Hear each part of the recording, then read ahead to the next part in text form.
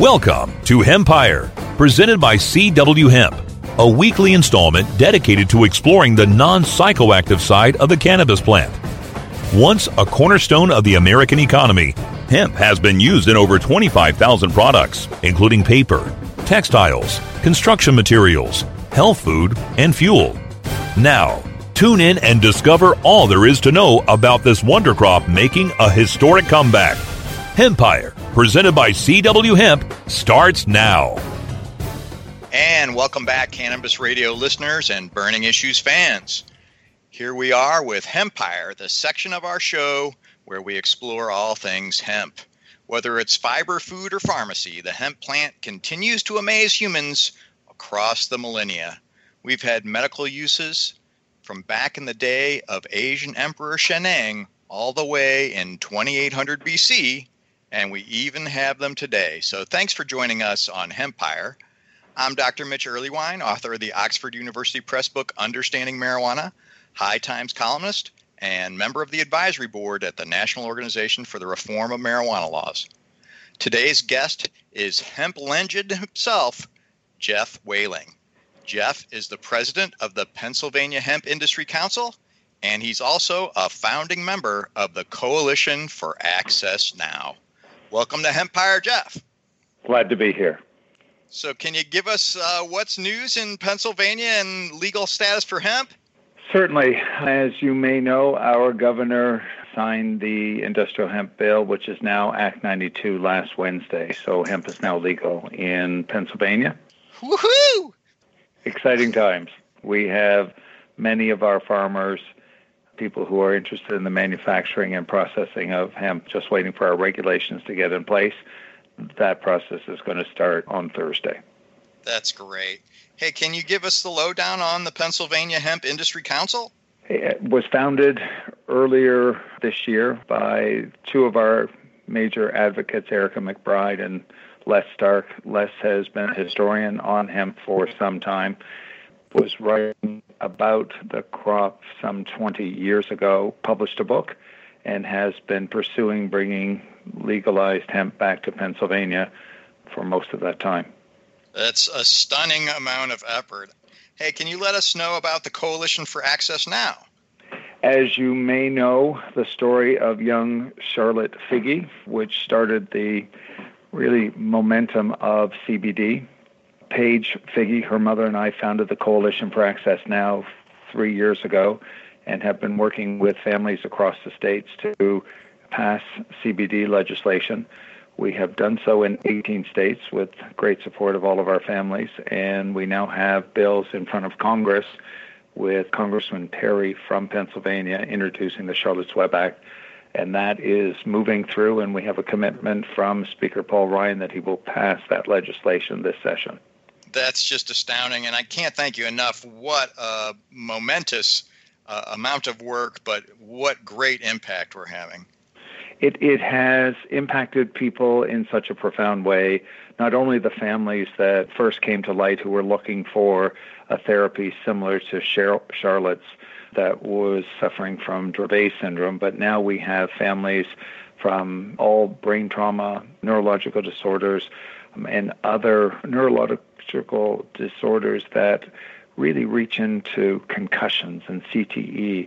We now have former football players and former NHL players who have come forward and are looking for the same sort of therapy. So now our audience and our people who are interested in this are reaching out to the realm of caring, our sister 501c3, and trying to really move this issue along quickly so that we estimate more than 3 million Americans could benefit from CBD therapy. And I think that's an underestimate, to tell you the truth. It's just amazing all the good that you guys can really do here. Well, and I think research is being done every single day in laboratories, and we have so much to discover on CBD and the endocannabinoid system. So let me turn back to industrial hemp for a minute. What's the difference between that and sort of other types of cannabis? What kind of things you have to clear up when people hear about the name hemp? Well, I think that history has woven the two of them somewhat together, so we have to break apart that fabric. industrial hemp by far is going to be a leader in sustainability. It is a crop that can help revolutionize the world. Every part of this crop, which grows in a field, can grow as high as 12 feet tall, can be used either for a food product to salad dressings, all the way to building an automobile or your home.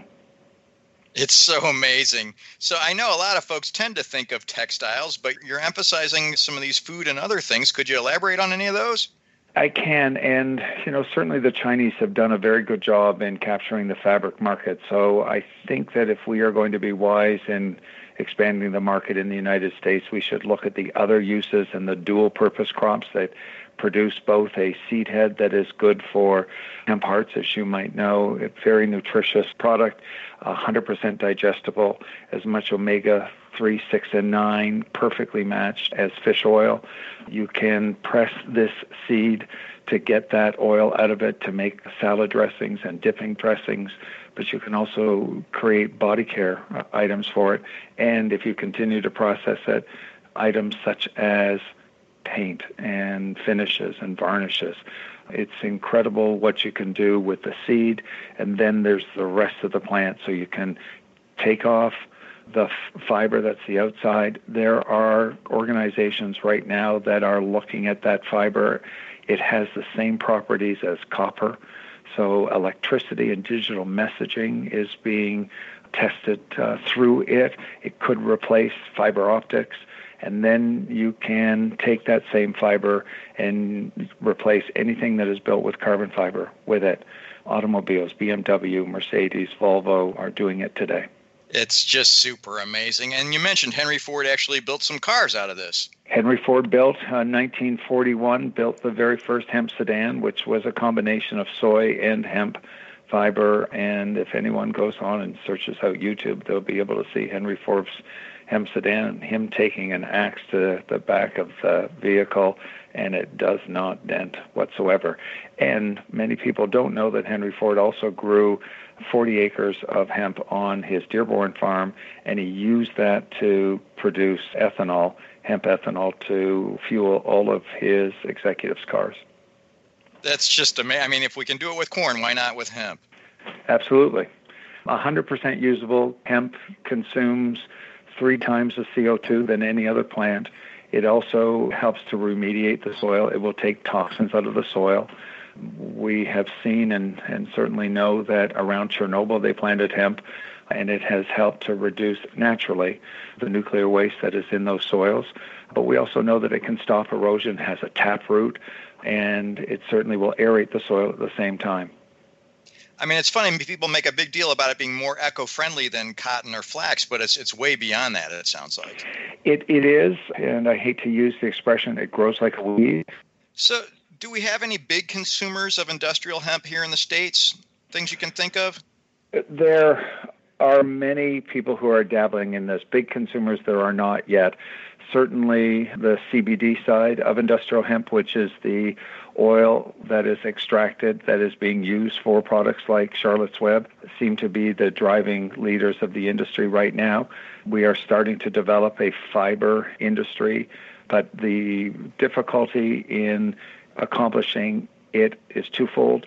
We need to have processing plants that are established, and those could cost anywhere from $5 to $10 million. But most importantly, in order to commercialize industrial hemp in America, we need to have specific built harvesting equipment. There is no equipment that is here, and I think that the world is waiting for America to revitalize industrial hemp and then to become leaders again so that we can develop that equipment. I think of the old decorticator images. Is that something along the lines of what you're thinking with that? Well, that is the new sophisticated line. They're about 750 feet long. Decorticator actually will take about 5 tons of product a day and take it all apart into potentially 20 different components that will come out of this plant. It's truly astounding. Well, are there any quirks about growing hemp that you think sort of make it different from the stereotypical growth of medical cannabis? Well, I mean, obviously hemp can be grown outside, field grown. It is a challenging plant in that it is very sticky. Obviously, we used it in years gone by for rope, and there's a reason that it is challenging because of that toughness. Any commercial equipment today would end up being damaged because it cannot process the hemp fiber as it likes. So farmers have to be creative today in taking older equipment and then repurposing them, taking metal components out, putting rubber in, and then harvesting. As much as 2,000 acres can be done without equipment having to be completely cleaned out. That sounds really promising. Hey, we've got to take a moment here for our wonderful sponsors. We're talking to Jeff Whaling. Jeff is the president of the Pennsylvania Hemp Industry Council, and we'll be right back with more on Hempire. Hold on for more Hempire after you've grown to learn more about our sponsors. Educator, author, and advocate Dr. Mitch Earlywine is here to tackle the burning issues. And I'm here to clear up the myths about cannabis and burn them away with science. CannabisRadio.com presents a no-holds-barred platform that seeks to redefine and revolutionize the entire scope of the cannabis culture while opening the door for more to join the cannabis crusade.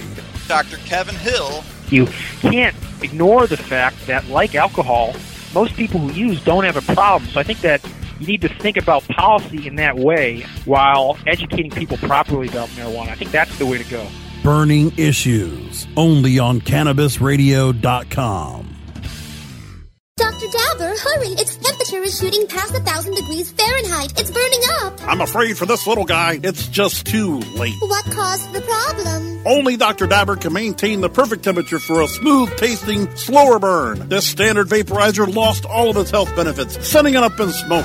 So you're telling me that most vapor pens burn so hot they produce smoke, not vapor? Correct. Keep away from those standard vaporizer pens and turn to Dr. Dabber. Doctor's orders. Less heat, more flavor.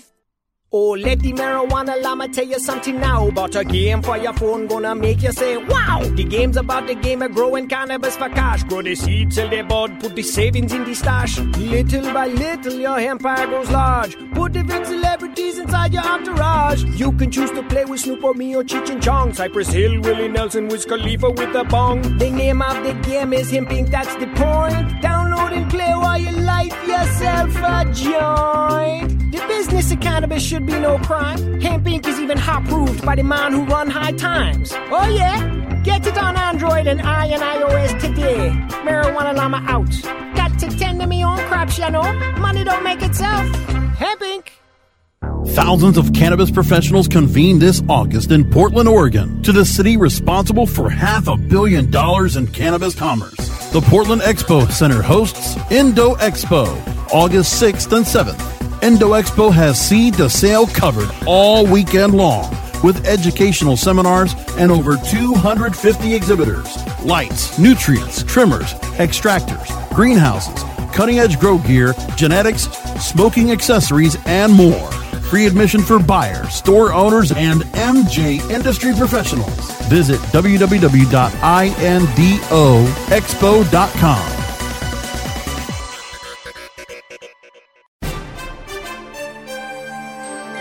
Time to harvest more crop-tastic content on Hempire, only on CannabisRadio.com.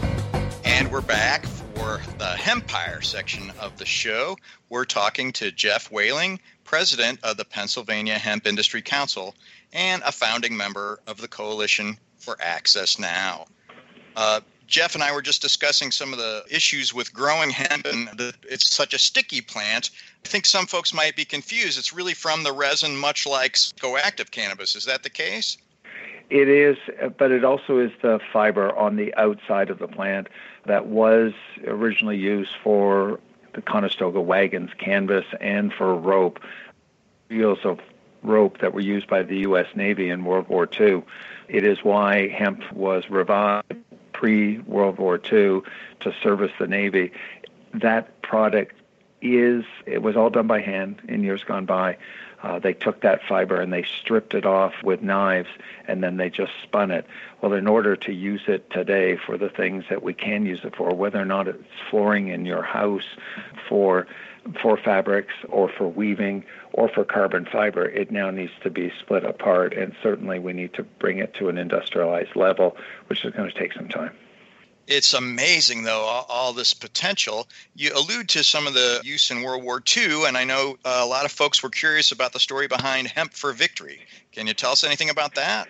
Well, it was before that. Hemp was actually banned in the United States, but as we were going to World War II, there was an urgent need to have rope for the U.S. Navy and canvas for the military, and so there was a real push to revive the crop and to bring it back so that it could be once again used to our nation, and that was part of the Hemp for Victory program.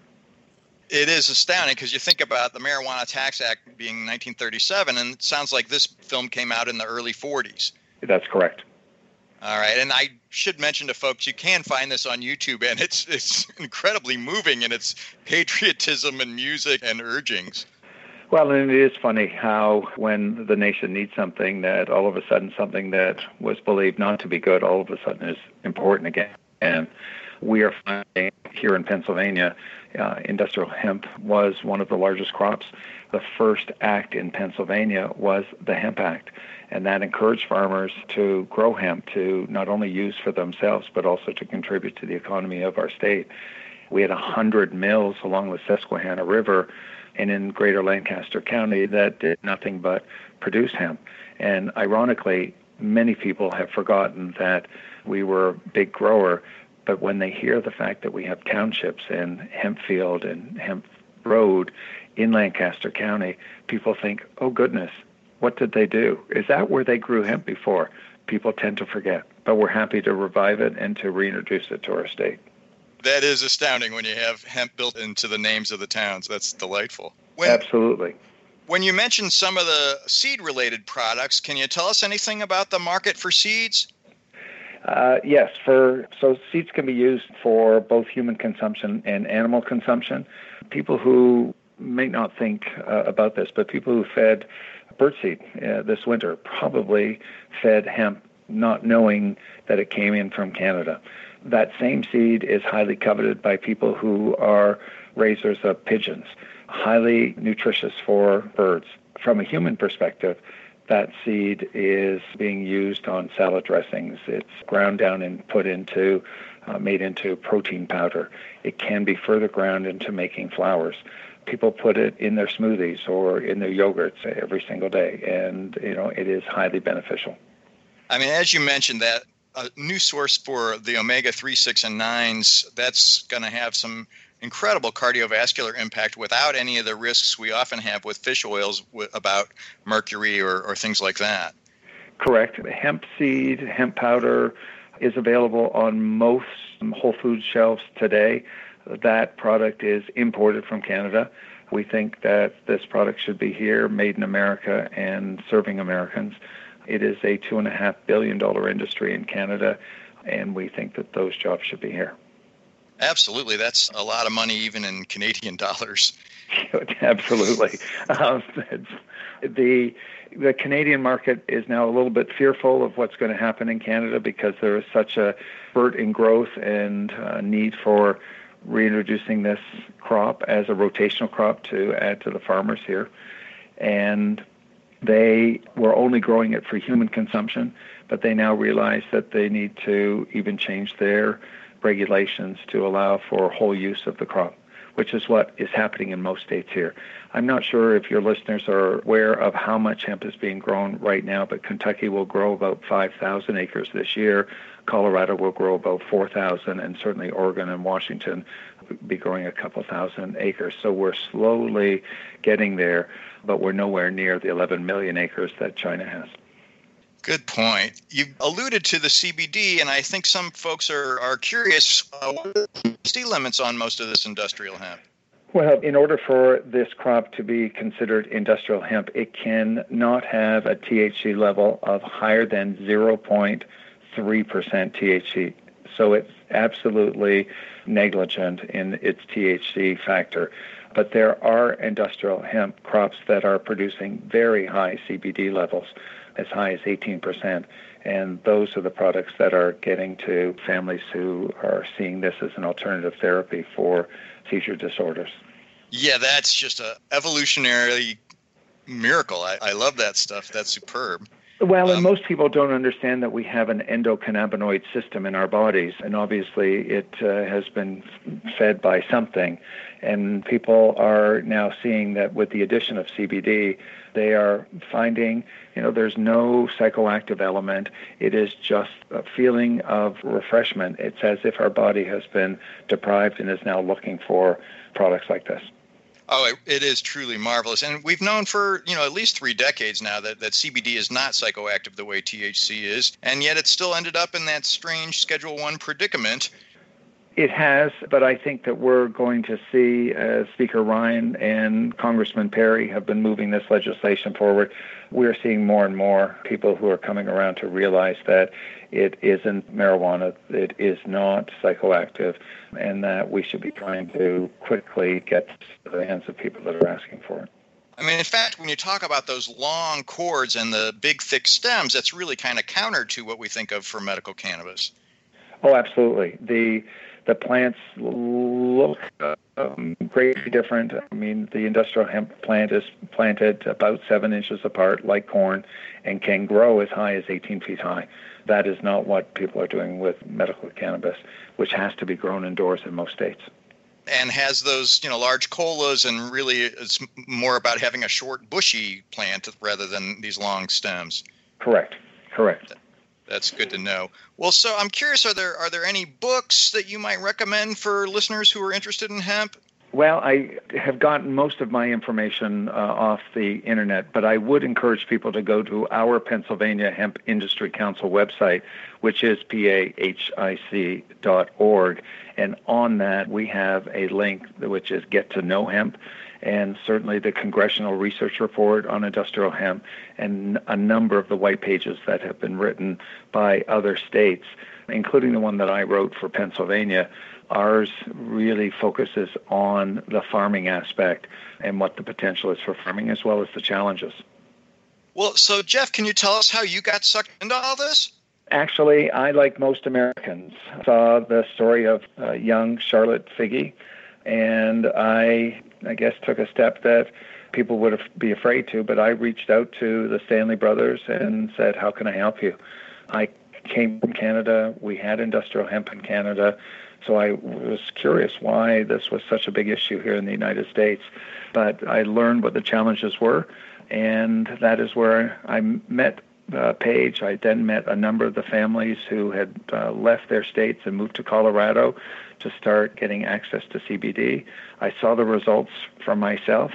I heard the stories of these families, and I thought we need to do something to help them. So I then came back to Pennsylvania and realized industrial hemp was part of the fabric of Pennsylvania, and that it really needed to be revived for Pennsylvania farmers. So we decided to not only formalize the Coalition for Access Now, we created the Pennsylvania Hemp Industry Council, and here we are. It's wonderful. So what, can you give us a feel for this federal bill? So the federal bill, the Charlotte's Web Act, is House Bill 1635. It is moving along nicely. We certainly would encourage people who want to support CBD and industrial hemp to contact their congressional delegations and their senators and encourage them to support their bills. Both the House and the Senate have both industrial hemp bills as well as CBD bills. So we would ask people to reach out to them. We really do believe that the CBD bill will be passed this year, and that industrial hemp will be right on its heels. It's a splendid thought, and I do want to encourage all the listeners, go ahead and contact your representatives on this, because this could be super important, not only for the CBD, but maybe to get the hemp through relatively quickly, because obviously if they'll approve one, the other one is essentially a no-brainer. It's true, and the National Hemp Association and the Vote Hemp group, you can go to both of their websites. They both have petitions and ways to contact your local representative. They've made it very easy for you to connect with them and show your support. Can you tell us the names of those groups again, Jeff? the National Hemp Association, and the other organization is called Vote Hemp. Okay, well, thanks so much for joining us on Hempire. We've been talking with Jeff Whaling, president of the Pennsylvania Hemp Industry Council and a founding member of the Coalition for Access Now.